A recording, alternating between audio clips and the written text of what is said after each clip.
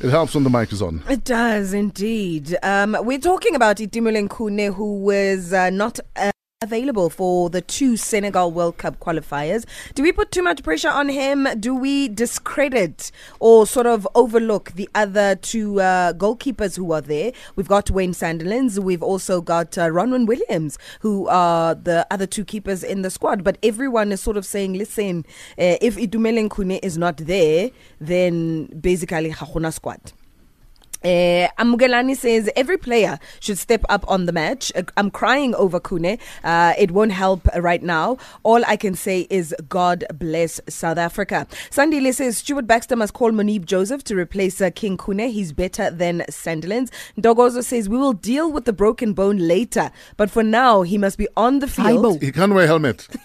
There's a mask. There's a facial mask. Yes. Guys, come on. But that all depends on how bad or the damage is to his face. So if the doctors feel like he could do more damage being on the field of play, come on. But guys. surely then, if the defenders do that work, he'll be fine. That's the thing. We just need them there just in case. And what is he, a horse where you just pump him full of drugs and then put him onto the field and he must go and play? You'll be surprised. I got you. You'll be surprised how many players play with injuries, actually. But anyway, Hosi Ya Matonga says that there is no one born yet to replace Mzansi's number 1. Wow. When he steps onto the field, the opposition starts to be dizzy, and that's how we beat them.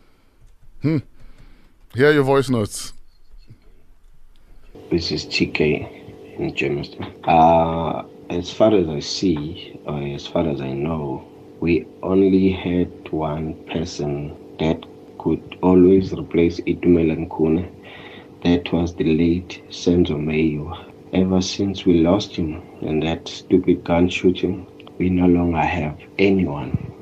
So we can be optimistic and be whatever, but Itumeleng Khune is way ahead if you compare him to any other local players, including the on-field players. Hello, Metro FM. I worry too much about Itumeleng Khune because with Itumeleng Khune, South Africa has nothing. And there is no goalkeeper like Itumeleng Khune. He has a timing, this guy. Please, Itumeleng Khune is disaster. My name is Rudzane Mudahune.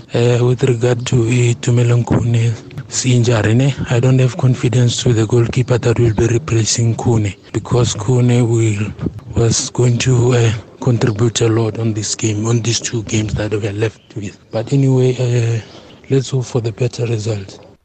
But I'm actually worried about us as a nation, feeling like if the goalkeeper is out, then the entire team is null and void. This is it. What are we saying about the strikers, the defenders, the mids? He's a team unto himself. Basically, Bafana, Ali1. It's quite deep. So anyway, Itumeleng Khune will be going for a scan this morning. And only then will we find out if he's ruled fit to play or not. So we'll find out a bit later on today. Coming up next, we ask the question, how has social media gotten you in trouble at work? How's the social media affected your pocket? Apparently, you can also take out insurance. Yes. Against yourself? You can take out insurance. It is called... what's this insurance called, man? Open mouth, it's like foot. It's slip up. It's liability insurance against a possible costly lawsuit for an offensive social media post. So if you know that your mouth runs away with you a lot, or your Twitter fingers, your Twitter fingers might run away with you. That you can actually take out insurance against that. We're going to be speaking to specialist insurer Stalker Hutchinson Admiral. They've warned that by using these platforms, millions of people unknowingly expose themselves to possible lawsuits. How does social media cost you? At work, maybe there's a new job you're going for, and then the drunk picture on Facebook. Or you eating money at a restaurant.